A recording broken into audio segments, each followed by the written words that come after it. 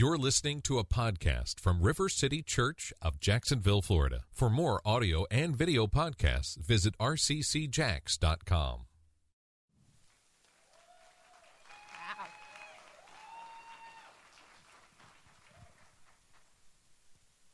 You have 4 minutes.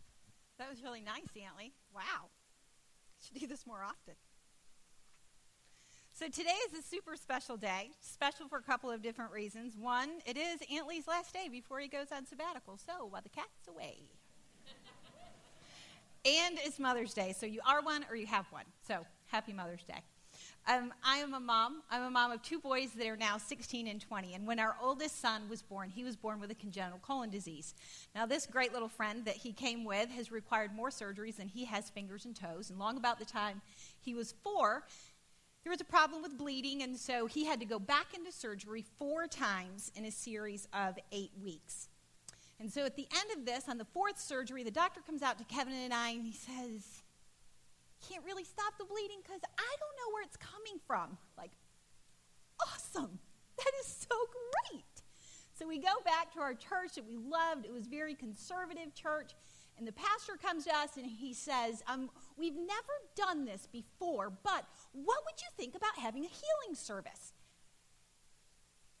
And so out of our mouth comes, "Sure, be great." And inside of our head, we're going, "Whatever. I don't care if it's green and it glows. You give it to me, it's going to make him better." I'm stepping on his chest, pouring it down his throat, and we are done. Moving on. So things are arranged. The pastor makes all the arrangements. It comes the day for the healing service. Kevin's getting ready in the bathroom. He's standing there shaving, and I go in. I'm leaning against the door jamb, and I just looked at him and I said, "This is crap. There's nothing that's going to happen. The only reason that we are going today is because people have been called. And if we don't show up, it will be rude." We pack our stuff. We get in the car. We go. We get to the little chapel. Elders are sitting there. They ask us kind of tell our little story. So we tell Tyler's story, and he's sitting on Kevin's lap. And they literally have the book. They have the Bible in front of them, and they're reading the directions. And the elders anointed him with oil, laid hands, and prayed. And so they whip out the holy oil, and they go to put his little cross on his forehead. And my very compliant child looks up and says, "No oil." Like, this is great. They have no idea what they're doing. My kid has now just ticked off the church powers to be. We have broken the God rules. There is no way that anything is happening here. They do their deal. We get in the car. We go home. He has a colon disease. He has to go to the bathroom. So he goes. He bleeds more than he's ever bled before. He turns gray, passes out on the toilet. I scoop him up, lay him on the couch, and he wakes up 3 hours later, and he never bleeds again. We were shocked. Shocked. I was shocked. And the truth is, most of the world is shocked when Jesus does anything of relevance. We're going to look at a passage today in Acts about Jesus showing up in a time when it mattered. Acts is in the New Testament, and one of the purposes for the New Testament, it was written to be a guide for the church as it pursued the course of spreading the gospel. So in the course of history, where we are in this, is Jesus has been born, he's died and crucified, he's risen from the dead, he's ascended back into heaven to be with the Father, and the Holy Spirit has come just as he has promised. The apostles are carrying the message of Jesus to the church, and it says the disciples are increasing in number. Well, they've increased in number to the point that the church has gotten so big that they can't really take care of all of the people. And so the apostles have appointed 7 men to care for the people so that they can devote time to the word and to praying. People were getting a little grouchy because the widows and the poor were being neglected and they weren't being taken care of. So they prayed and they laid hands on them. And Philip, who we're going to read about in the passage, is one of those 7. It's from Acts chapter 8. It's 26 to 39. It's a little bit long, so bear with us. Now the angel of the Lord said to Philip, "Rise and go toward the south to the road that goes down from Jerusalem to Gaza. This is a desert place." And he rose and he went. And there was an Ethiopian, a eunuch, a court official of Candace, queen of the Ethiopians, who was in charge of all of her treasure. He'd come to Jerusalem to worship and was returning, seating in his chariot, and he was reading the prophet Isaiah. And the Spirit said to Philip, "Go over and join this chariot." So Philip ran, and he heard him reading Isaiah the prophet and asked, "Do you understand what you are reading?" And he said, "How can I, unless someone guides me?" And he invited Philip to come up and sit with him. Now the passage of the scripture that he was reading was this: "Like a sheep he was led to the slaughter, like a lamb before its shearer is silent, so he opens not his mouth. In his humiliation justice was denied him. Who can describe his generation? For his life is taken away from the earth." And the eunuch said to Philip, "About whom, I ask you, does this prophet say this, about himself or someone else?" Then Philip opened his mouth, and beginning with the scripture, he told him the good news about Jesus. And they were going along the road, and they came to some water, and the eunuch said, "See, here is water. What prevents me from being baptized?" And he commanded the chariot to stop, and they both went down to the water, Philip and the eunuch, and he baptized him. And when they came up out of the water, the Spirit of the Lord carried Philip away, and the eunuch saw him no more and went on his way rejoicing. So we'll start with the eunuch. Eunuchs are castrated men that are servants usually to royalty. This one was the guard of Queen Candace's treasure. Eunuchs are pretty much the bottom of the food chain. Their voice does not matter. What matters for us is looking at him. He has just come 1,600 miles from Ethiopia to Jerusalem in a chariot. He's going about 15 miles an hour. He's just spent over 100 hours to get to some place to worship God. He's now on his way back. He's reading about Jesus. He doesn't even know who he's reading about. This guy is serious about finding God. Whoever we are, if we are at the top of the social scale with queens and royalty, or if we're at the bottom of the food chain with the eunuch, if we are serious about finding God, he is going to find us. More often than not, we need somebody to help us. We need a guide. Every one of us that's sitting in this room that knows Jesus, you know him because somebody told you about him. You had a guide. Philip was the eunuch's guide. So he's been chosen by the apostles by 3 criteria. The first was of good repute. He had a good reputation. He lived an honorable life. People thought highly of him. When he's walking down the road, you're not turning and running the opposite direction. He was full of the Holy Spirit. He was full of the Holy Spirit because he knew Jesus. He was a follower of Jesus, and the Holy Spirit had come to take up residence in him. And he was full of wisdom. Wisdom is knowledge that has been revealed as truth by the Holy Spirit. Knowledge comes from a result of discipline. There was consistent time that's spent with the Father in prayer, in Scripture, and just knowing his character, learning who he is. In Psalm 90:12, it says, "So teach us that we may have a heart of wisdom." Aunt Lee said last week, one of the things we don't do often at RCC is pull the discipline card. But what qualified Philip to be a guide was both discipline and the Holy Spirit. RCC, we'd say, is a bridge church. And on each side of that bridge, there are places of extreme. And so in the extreme, some of us have come from super fundamental backgrounds where we've done lots of Bible study. We've memorized Scripture, and there's been Bible study and Bible study and Bible study. And we've served in multiple areas for long periods of time and have spent lots of time every week in that.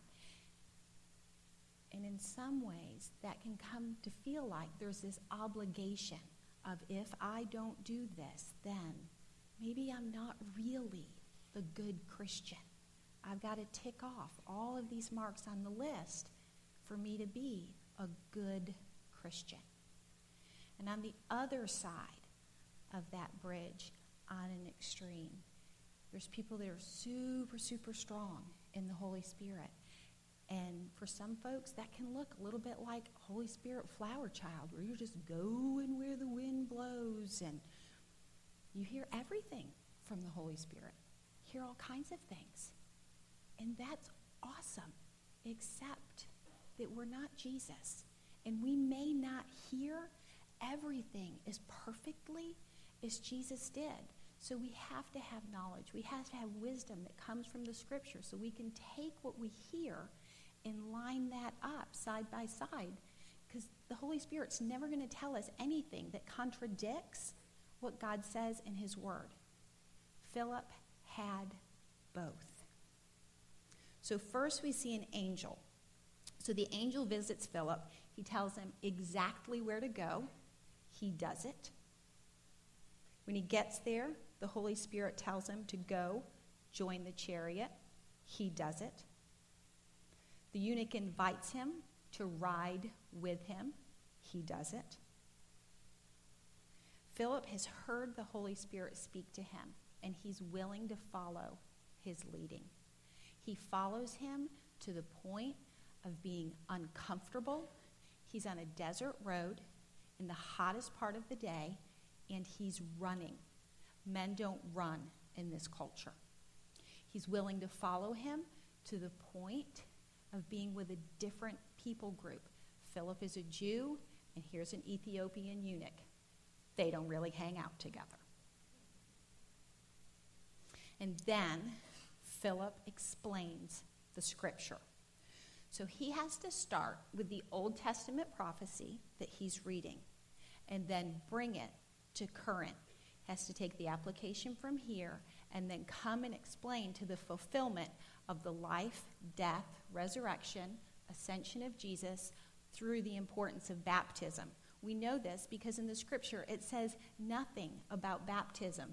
But the eunuch says, hey, there's some water. What's to stop me from being baptized? They pull off.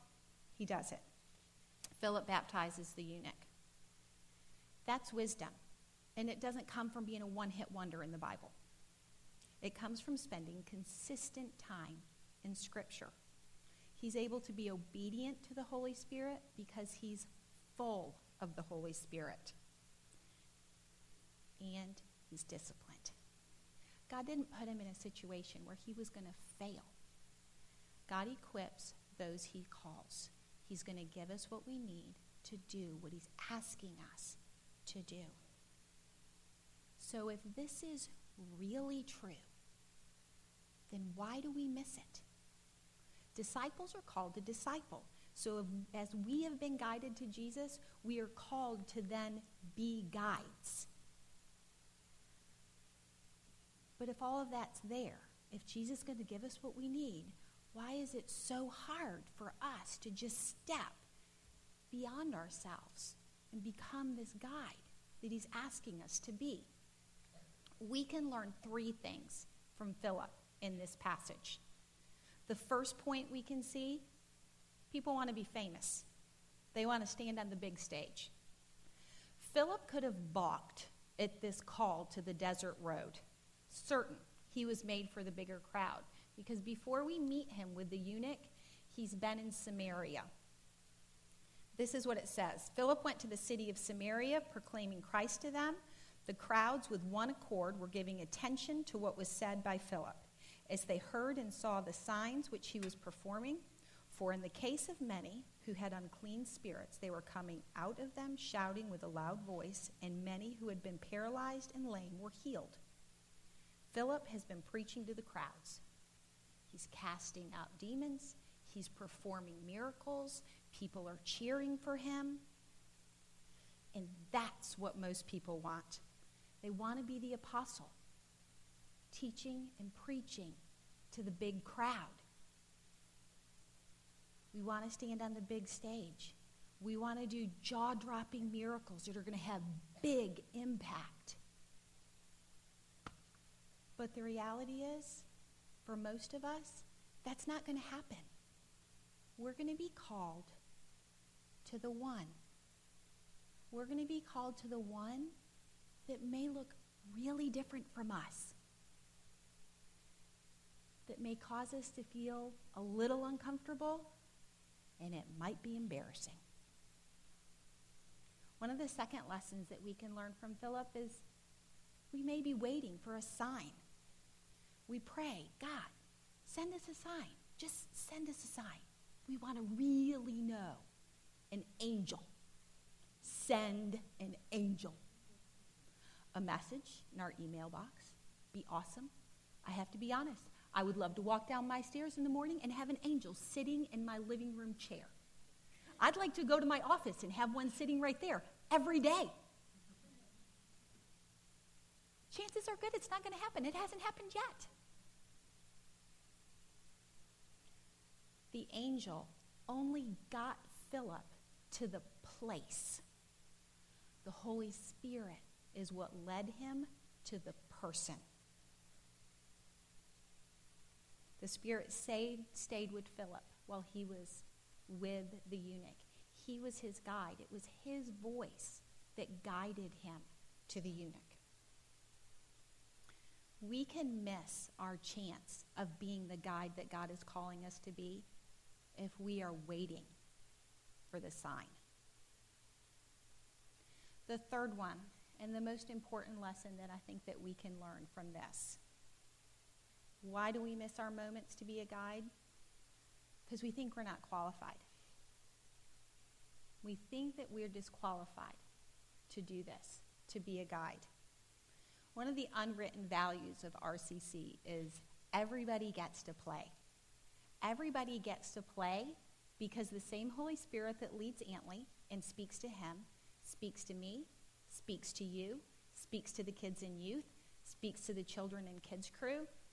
It's the same Holy Spirit who's talking to all of us, who's leading all of us and guiding all of us. The Holy Spirit is the one that leads us. Everybody gets to play. We get to be a guide. As a mother, I'm called to guide my children. Now, just like all of you, I love my children. Actually, I think I probably love my children more than you love your children. I adore them. Said that I may go to extremes sometimes in caring for them. And it's a way that my children, my husband, I know they're going to repay me one day for how loved they feel. They're going to write this book. And this book is going to be titled Ice, Advil, and Gatorade. And because you know how much I love my children, what you think this book is about is what a great nurse I am in their moments of poor health. And it's going to go something like this when you open the page. LB, he's going to get his chapter first. He's the youngest. He should go first. It's going to start like this. I'm at the park. My mom is sitting on the bench talking to her friend. And I jump off the little jumpy thing, and I jump and jump and jump, and then pretty soon my foot hurts really bad. And I go over to my mom, and I'm crying, and she's like, oh, good, that's fine. Enough. Go, play. We'll put some ice on it when we get home. Wolfson, ER, 2 hours later, broken. Next chapter will be Tyler's chapter. He was the first, had him a little longer. His chapter will be thicker. His chapter may start. 7th grade, football practice. Comes home, Mom, my elbow hurts. Really? Take a couple of Advil, put some ice on it, it'll be fine. 2 hours later, Mom, my elbow really hurts. I really can't straighten my arm. You only took 2 Advil, you need 4, and put some more ice on it. It's worn off. Wolfson, ER, 2 hours later, broken. Tyler, 8th grade, at his basketball game. Mom, I'm not sure if I can play in this game. Seriously, you're part of a team. Mom, my knee really hurts. Did you put ice on it? Have you taken some Advil? Here, I have some in my purse. Take more. Make sure you put ice on it at the end of the game. I really don't know if I can do this. For goodness sakes, would you go? You have a team. You're responsible. Go. Stan Longnecker's office, following week. Surgery, shredded meniscus. And then my really great moment. It's my wife moment. Hey, my stomach kind of hurts. I kind of don't feel good. Really? I think you're fine. I have to go to school now. I have a field trip today. No, it doesn't feel good. I have to go. I'm on the field trip. My phone is ringing on the field trip. Amy, I really don't feel good. This really hurts. I'm in pain. Seriously, I'm on a school bus. It's not like I can leave. If it hurts that bad, go to the doctor. How long has it been since you've gone to the bathroom? I think you're constipated. Go get some Gatorade. Drink 2 gallons of Gatorade. You will be fine. Baptist, following night, kidney stones. Does this disqualify me from being a mom? No. Definitely disqualifies me from being a nurse. But not a mom. Jesus has given me this family. I am called to be my children's guide. Does it mean I'm perfect? No. It means that I'm probably going to royally screw some things up. But when I blow it, Jesus is there to fill my gaps, to take care of my family, and to do the things that I cannot do perfectly.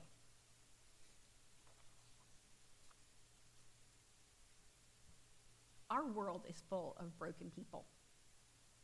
And Jesus' plan is to redeem this world, to bring us to his Father, to bring the broken people of this world to his Father. And his plan is to use us to do it. And if we are truly disqualified, and if he can't fill our gaps and make up the difference, then his plan is an epic fail. He qualifies who he calls. Jesus doesn't want any of us missing our moment to become the guides that he's called us to be. He doesn't want us hanging around waiting for the big stage. He doesn't want us hanging around waiting for an angel to show up in our living room. And he doesn't want us sitting there listing off why and how we are disqualified. The Holy Spirit will be our guide. And he'll probably guide us to the one. And he'll fill our gaps. Philip was qualified because he was disciplined. That resulted in being full of wisdom, and he was full of the Holy Spirit. What's important for us to remember is Scripture doesn't say that Philip was balanced. It said he had both. And for us, probably not going to be balanced. We're going to be stronger in one area than we are in the other area. And that's okay. What it means is then we have to be intentional about knowing what that area is, that we pursue growth in that place, that we surround ourselves with people that are different from us. That's what makes for great families. That's what makes for great friendships. You're surrounded by people that fill your gaps, that fill you out. That's what makes RCC a great family, is that we are all different from each other. We balance each other out. For some of you, discipline is hard. Last week, Antley gave us some websites and some apps that we can put on our phone to help our 109-day challenge with RCC of being disciplined. For others, it's the Holy Spirit that's a stretch. I land there, believing Jesus is really going to show up when it matters, that he's going to walk with me with the big things, sit with me in the little things, and just be there. That's part of my journey with the Holy Spirit. So for me, it gets super simple and very, very practical. I want to tell you a story about how this kind of comes about with me. So in December, December is busy. It's busy for everybody. It's kind of high season in church world. I kind of say it's like 4th of July on Cape Cod. December's busy. And so I'm a planner. I have things all kind of, planned out. The whole proper prior planning prevents poor performance. And I've got my list going, and I am sure that I have got everything worked out. And it literally starts unraveling at the seams. Everything that I think I've gotten all planned out, it's just coming apart. Absolutely falling apart. And so what I do, I go to the beach.